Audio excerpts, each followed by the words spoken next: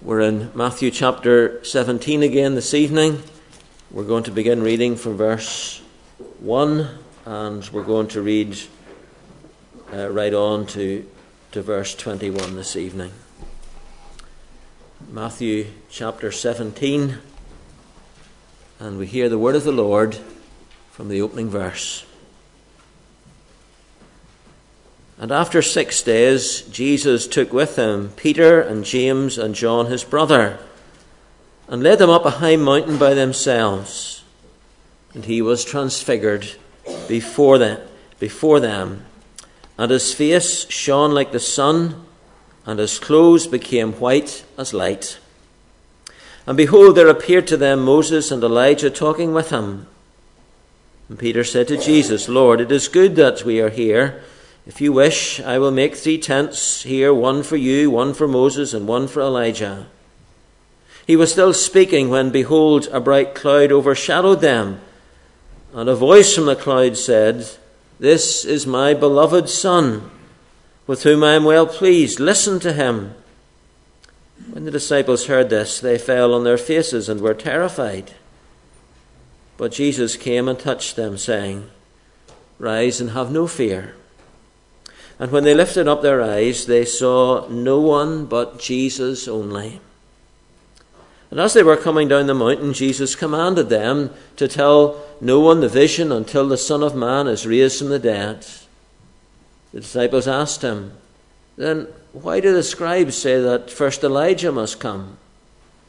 He answered, Elijah does come, and he will restore all things. But I tell you that Elijah has already come. And they did not recognize him, but did to him whatever they pleased. So also the Son of Man will certainly suffer at their hands. Then the disciples understood that he was speaking to them of John the Baptist. And when they came to the crowd, a man came up to him, and kneeling before him said, Lord, have mercy on my son, for he is an epileptic, and he suffers terribly. For often he falls into the fire, and often into the water. And I brought him to your disciples, and they could not heal him. And Jesus answered, O faithless and twisted generation, how long am I to be with you? How long am I to bear with you? Bring him here to me. And Jesus rebuked him, and the demon came out of him, and the boy was instantly healed instantly. Then the disciples came to Jesus privately and said, Why could we not cast it out? He said to them, Because of your little faith. For truly I say to you, if you have faith like a grain of mustard seed, you will say to this mountain, Move from here to there, and it will move, and nothing will be impossible for you. Well, please open your Bible in Matthew chapter 17. This evening we're going to take a little while to reflect on the verses marked 14 to 21. Just picked a couple of words out of the text, if you like a title for a sermon, those beautiful words of the Lord Jesus, bring him to me. And if you remember nothing else of this evening, if you just remember those 4 words, that will be sufficient of a blessing for you. Bring him to me. Well, if you're an ordinary Christian, which I reckon you probably are, you will have had situations in your life where you have been very afraid. You have been fearful, perhaps for a whole host of reasons, and one of the reasons that a Christian can often be fearful is simply this: will I be able to live out the Christian life amidst these difficulties, amidst this challenge that has come into my life? Will I be able to stand firm? Will I be able to cope with the trial that has come to meet me in the plans of God? Maybe as you come to worship this evening, you have some situation that you feel utterly unable for. We all have them. in some form or other. Is that you tonight? I feel utterly unable for what is before me. Well, this passage of God's Word this evening will bring you help. Matthew, Mark, and Luke all record this event of the Lord Jesus delivering the young boy from the demon that had caused such havoc in his life. And Matthew and Mark and Luke, they always record this incident immediately following the transfiguration that we looked at this morning. You'll know that the gospel writers do not always necessarily follow the chronological order. Guided by the Spirit, they often bring in events that will fit the particular theme that they're addressing. But all the Gospels, Matthew, Mark, and Luke, record this, bring these two events side by side. Some of the disciples, as we saw this morning, were up on the mountain. And some of the disciples were down in the valley. And this evening in our passage, we find even those disciples who've been up on the mountain are now coming down into the valley, down to the plain, from the spiritual heights to the spiritual lows, from the mountaintop experience down to earth with a bump. And that is a little picture, isn't it, of the Christian life.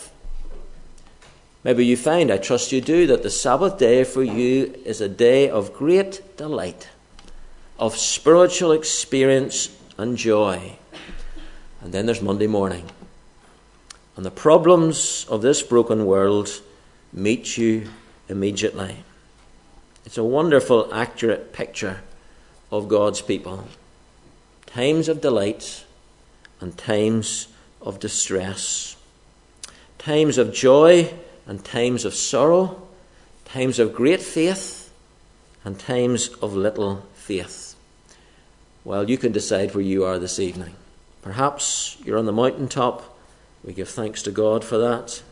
But perhaps you're in the valley with a seemingly insurmountable problem.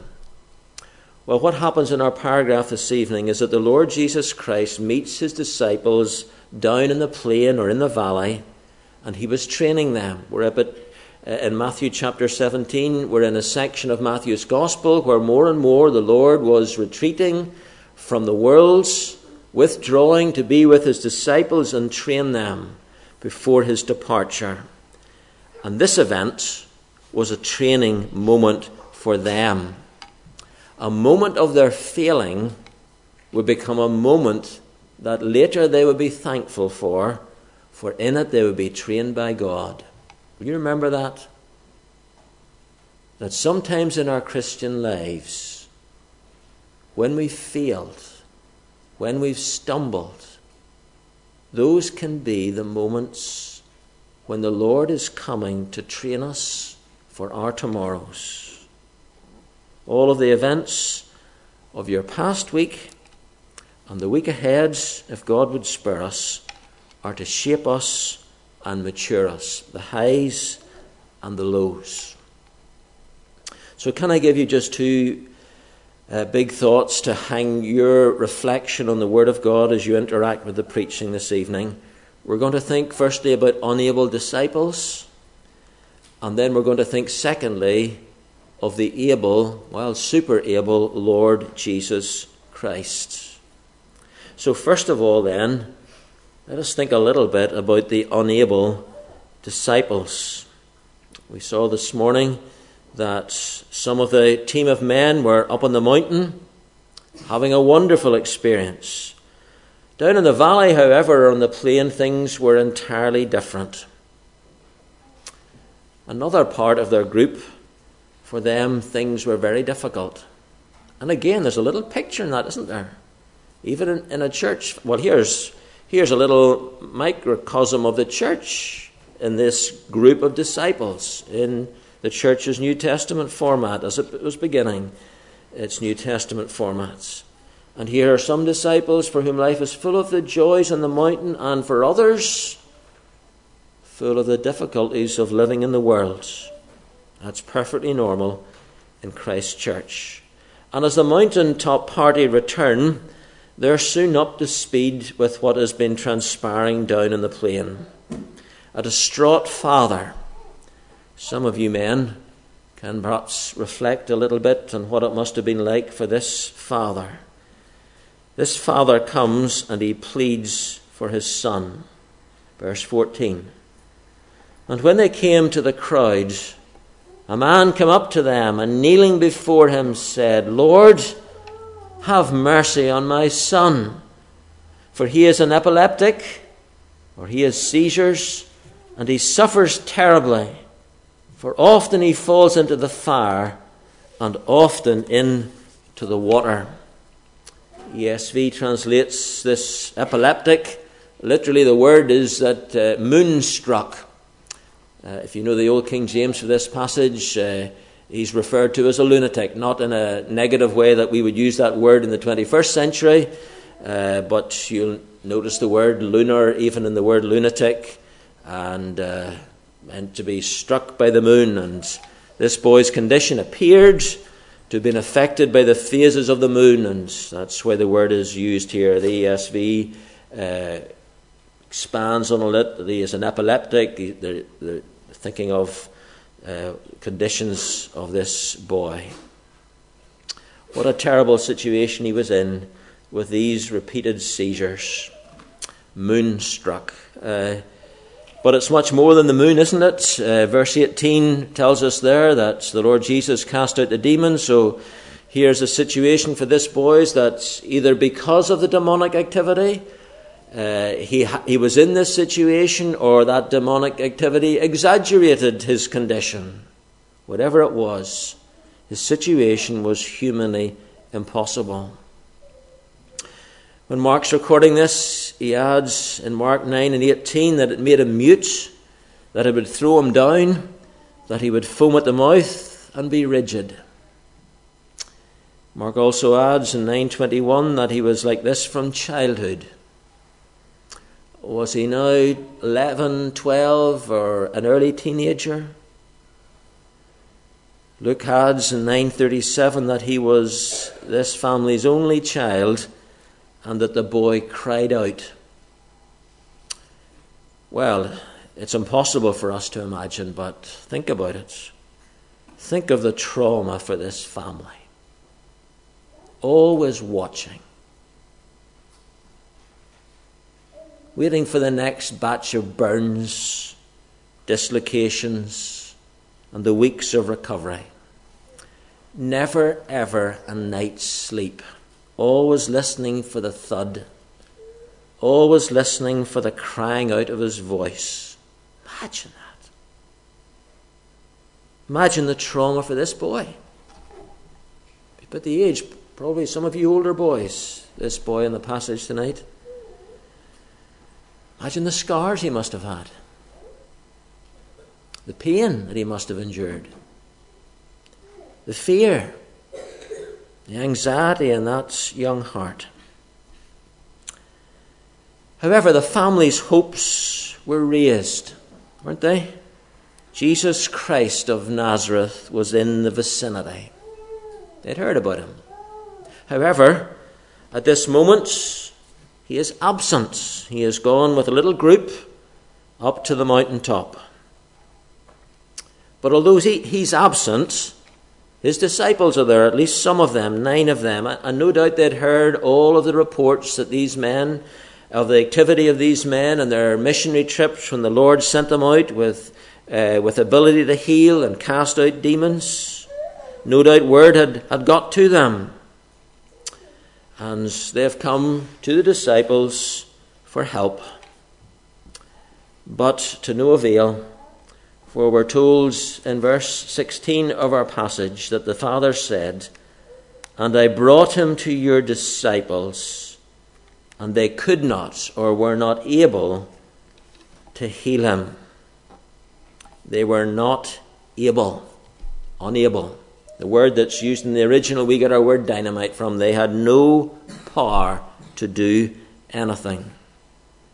Later on, the disciples asked the Lord Jesus why they drew a blank. Verse 19, you'll see it there. Then the disciples came to Jesus privately and said, why were we not able? Why did we have no dynamite, no power to cast it out? And the answer was very simple. If you look at verse 20, the Lord Jesus says to them, because of your little faith. And it means there, your poor faith. Despite all of their previous successes in casting out demons and healing the sick, this time for these men, there was nothing. Wonder why that was. Were they caught out by the severity of the case? Were they traumatized by this little boy foaming, grinding, crying out? Had they a well-used formula of words that this time just seemed to be so useless? I can picture these 9 men each taking their turn. Well, let me have a go. And nothing. Not a single thing. Why no power? Well, the clue to the real deep reason is in their question in verse 19. Look at it again. Then the disciples came to Jesus privately and said, why could we not cast it out? And the we there is emphatic. Why could we not? Why were we not able? And that was the reason for their little power and their little faith. Their thoughts and their thinking were on themselves. Why could we not do it? Their reliance was upon themselves. They'd done it before. They tried it again. Why could we not do it? And it seems that these men, at least for the moment, had forgotten that without him they could do nothing. They'd forgotten what the psalmist says, that unless the Lord builds the house, the builders build in vain.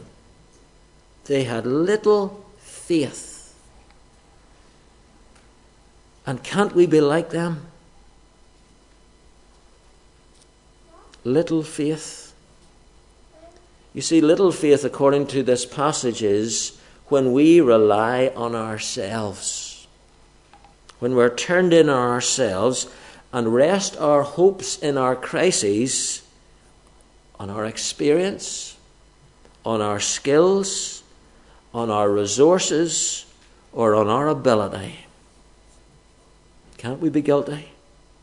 We can do it so often. Instead of looking to the Lord, we look to ourselves. Maybe for you this evening, you have some trouble as a Christian. And could it be that you're like these men with too much trust in yourself? It not only happens to us as individuals, it happens to us as families. Well, we've got the resources to deal with this. We're a strong family. It can happen to us as congregations. It can happen to us as denominations. Well, we've got a great history. We've got rock solid truth. We've had it for years. We. And perhaps at times we see little of his mighty power and we are unable because we're looking to ourselves. And the Lord was teaching these men this vital lesson that his disciples can be utterly unable when their eyes are not on him. So think about your situations. Where is it in your life that there just seems to be no power? Could this be the reason? Too much trust in ourselves. Well, the Lord Jesus was teaching his men their inability.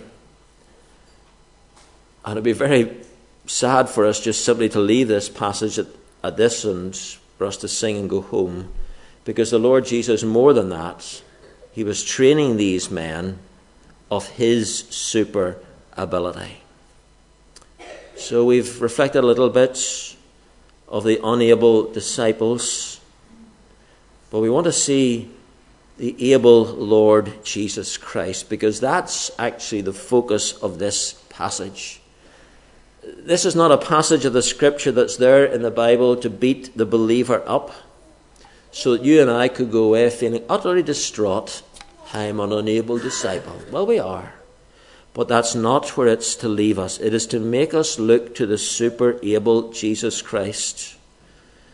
Most commentators, when they comment on this passage, say this is all about the lessons of the faith of disciples and their inabilities. Well, I beg to differ. It is more a lesson in the one in whom we're to trust, in our able Saviour, Jesus Christ.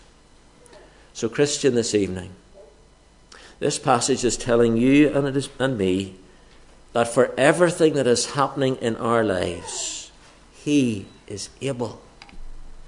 You're not, I'm not, we're not, but he is able.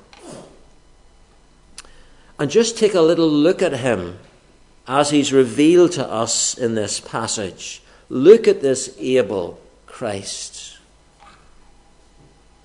He's no mere man. He is the God-man. He is the eternal Son of God made flesh. And we can see here in this event, and the record of it, his humanity. If you look at verse 17, we're told there, Matthew records the words of Jesus, and Jesus answered, O faithless and twisted generation, how long am I to be with you? How long am I to bear with you? Bring him here to me. Well, can't you hear the tone of the voice of Jesus Christ in the words? They're written for us to hear the tone in which he has spoken them. It's the tone of grief. It's the tone of disappointment. He felt it. He had been with these men a number of years by this stage. They had seen him. They knew who he was, confessed who he was. And he is grieved at the reality of their situation. In that perfect human nature, Jesus Christ was pained by the situation of his disciples. Maybe you come to worship this evening and you've got overwhelming disappointment in your life. Maybe you've got grief in the circumstances of your life. You've got intense pain about them. Maybe you have a heavy heart that things in your life have not transpired as you would have hoped they had. And you say, is there anyone able to understand me? Well, here's the Lord Jesus Christ in that perfect human nature. And he's grieved, he's pained with the things that have transpired. There's one able to sympathize with us in our every weakness. So here he is in his perfect humanity. But when he says the words of verse 17, it is not only his perfect humanity that we're reminded of, for we're reminded here too of his divine nature. There's a ring of his divinity here. These words that he says, and you see in a moment who he was saying them to, they sound very like the voice of God in the Old Testament. In Numbers chapter 14 and 26, for example, the Lord says about the little faith of his people, how long will they not believe in me? Seems very like what Jesus was saying here. It says in Isaiah 46 verse 12, the voice of God said, listen to me, you stubborn of heart. So who's this one who's able? Well, it is the Lord Jesus Christ, that divine person with that perfect human nature and his divine nature. And he is more than able for all your and my inabilities. See his divine nature again if you look at the words of verse 18. Told that this father has his little boy, and the boy's brought, and he's possessed of the evil spirit, and Jesus rebuked him, and the demon came out of him, and the boy was healed instantly.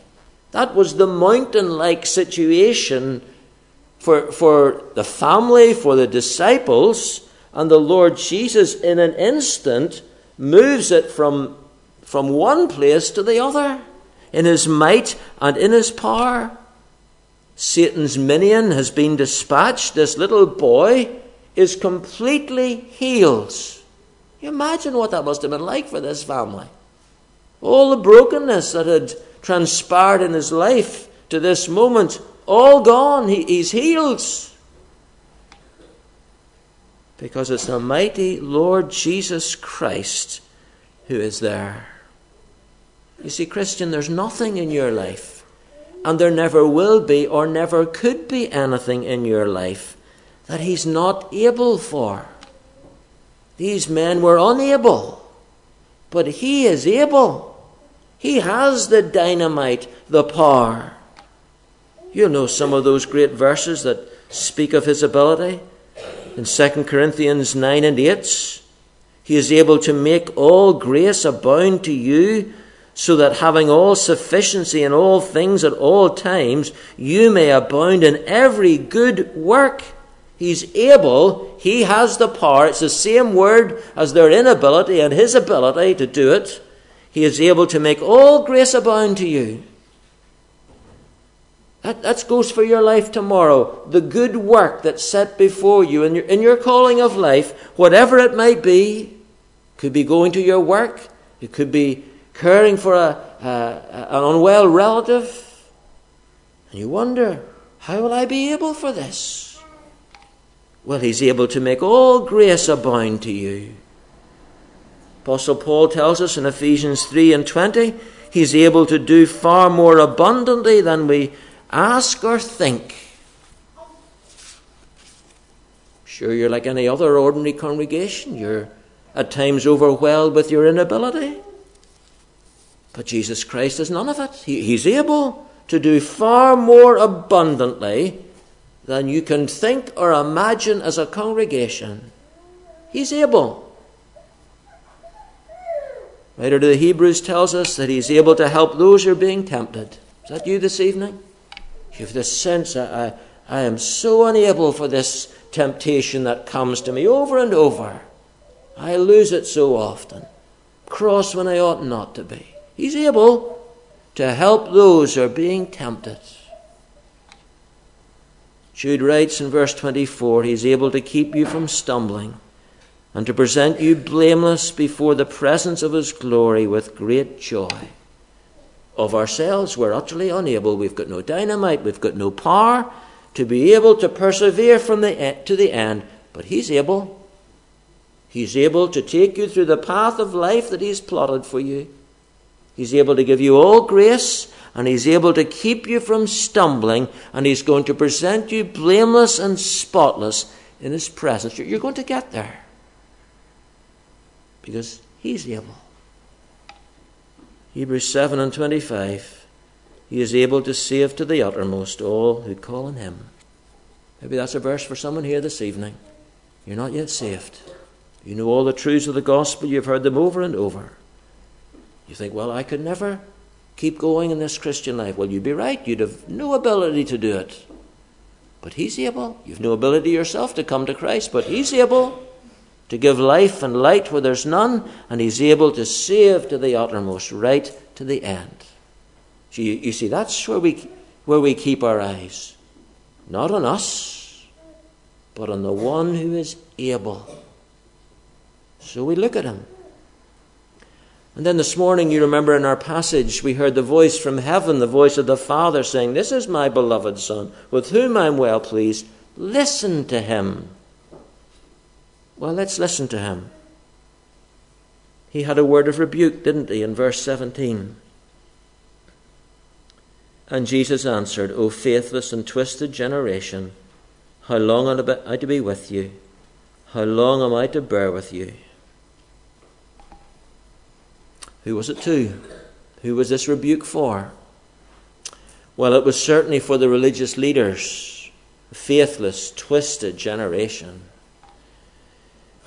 Mark tells us in Mark 9:14 that at this moment when Jesus came back down the mountain that the leaders were arguing with the disciples. Were they gloating over it all? No, they couldn't do it.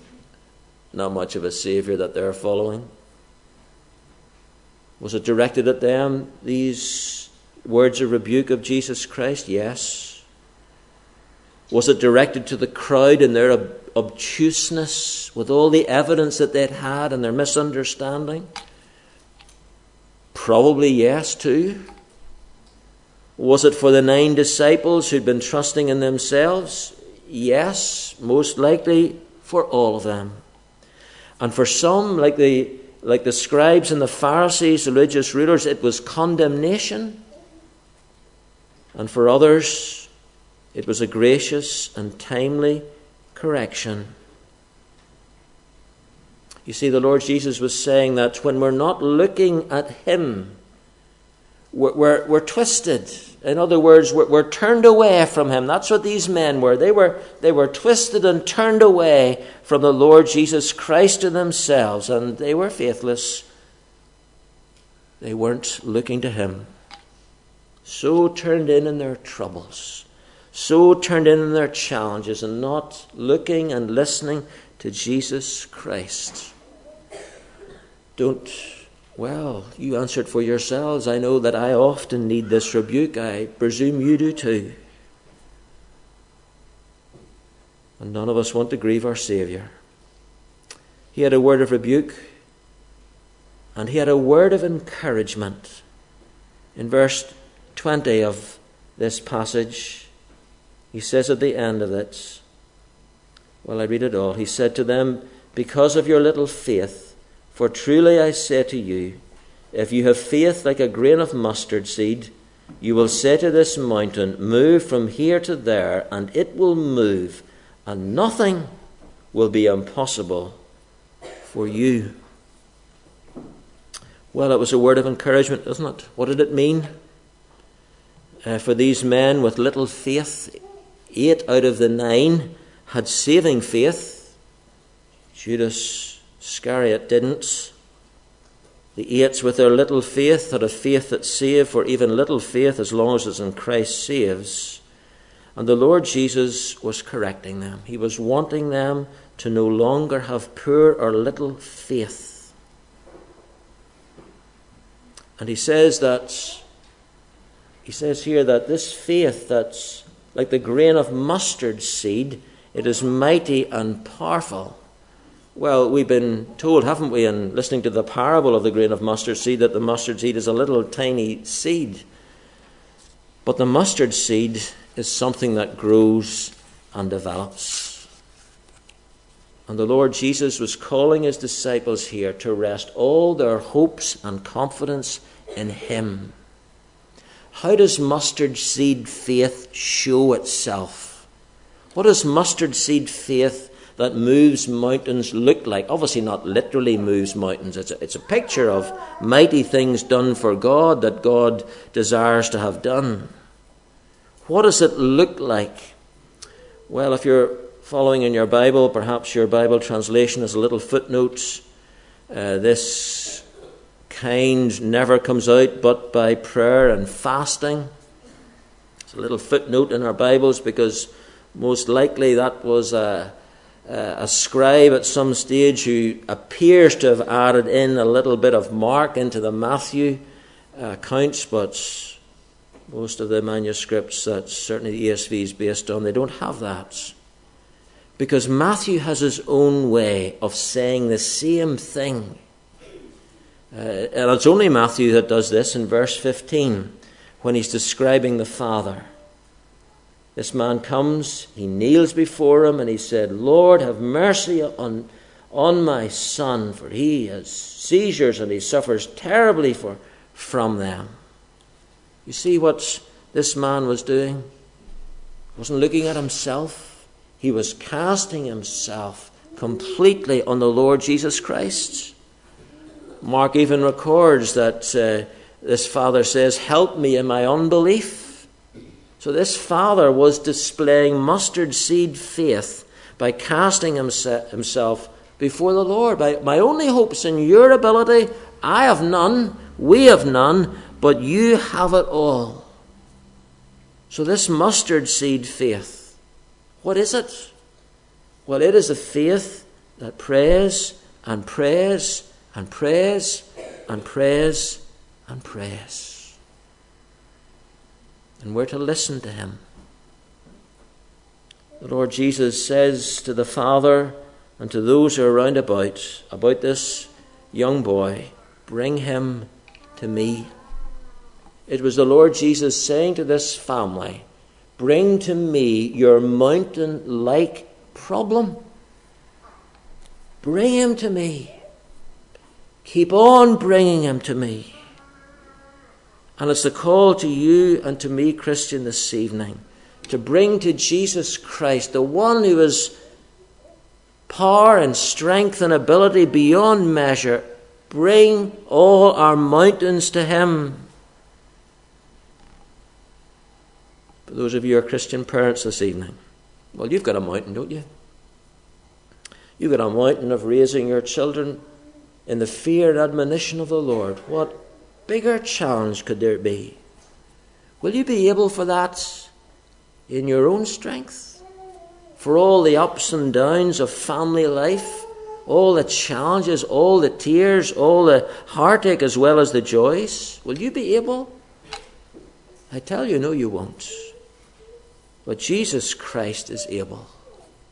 Have you some great disappointment in your family? It's this great mountain. Is it some of your children who have grown up and they've not yet come to Jesus Christ? And for you it's the greatest mountain of all. And the Lord Jesus says to you this evening, you bring that mountain to me. And you keep on bringing it to me. Perhaps your mountain this evening is some struggle in your own life with your health, physical health, mental health. And he says to us, you bring that to me. It's not always that he takes it away, but he will always give grace. Bring him to me. Maybe for you as a body of God's people, well, you've got a mountain. Every congregation does. Mountain of a world around about us that's lost. It's without God and without hope in the worlds. We are utterly unable for it.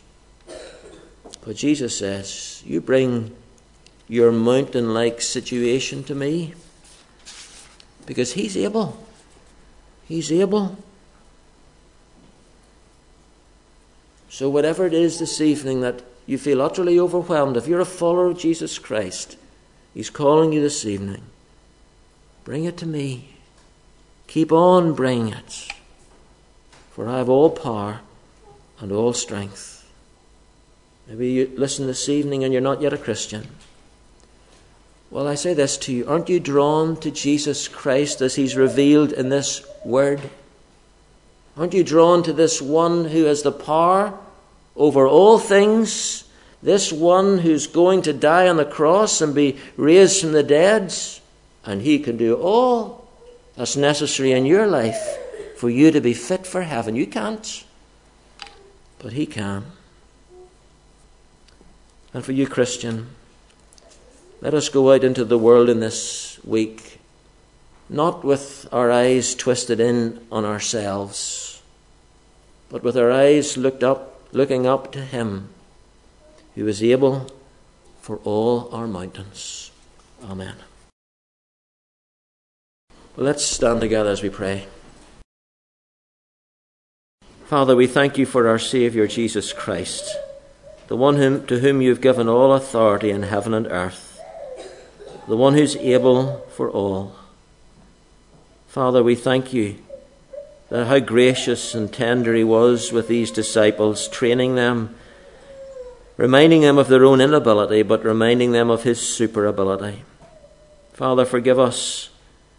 We have been often like them. Faced with the mountain, we've looked to ourselves, our strengths and our resources, our experience.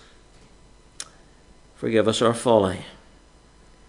Father, thank you for this revelation of your Son, utterly able for the most impossible situations, for the mountains of our lives. And so, Father, in our hearts we bring to you our mountains tonight. For some of your people, it's a mountain of fears for tomorrow, of their health, or the needs of loved ones, or those whom they love dearly and they're not yet converted. And we bring them all to you, mighty Lord. For you're able. Will you give us grace to have our eyes constantly turned up to you? Oh, Father, we thank you that your Son in his might and power is able to transform and to change the mountain, and able to give us grace for as long as you would have that mountain in our pathway. So will you give us grace, mighty God, to respond to the voice of heaven that we heard this morning. This is my beloved Son, with whom I am well pleased. Listen to him. We bless you for his voice that says to us tonight, bring him to me. Bring him to me. So will you help us, Lord, with that in the week that lies ahead. For the glory of your name, we pray. In Jesus' name, amen.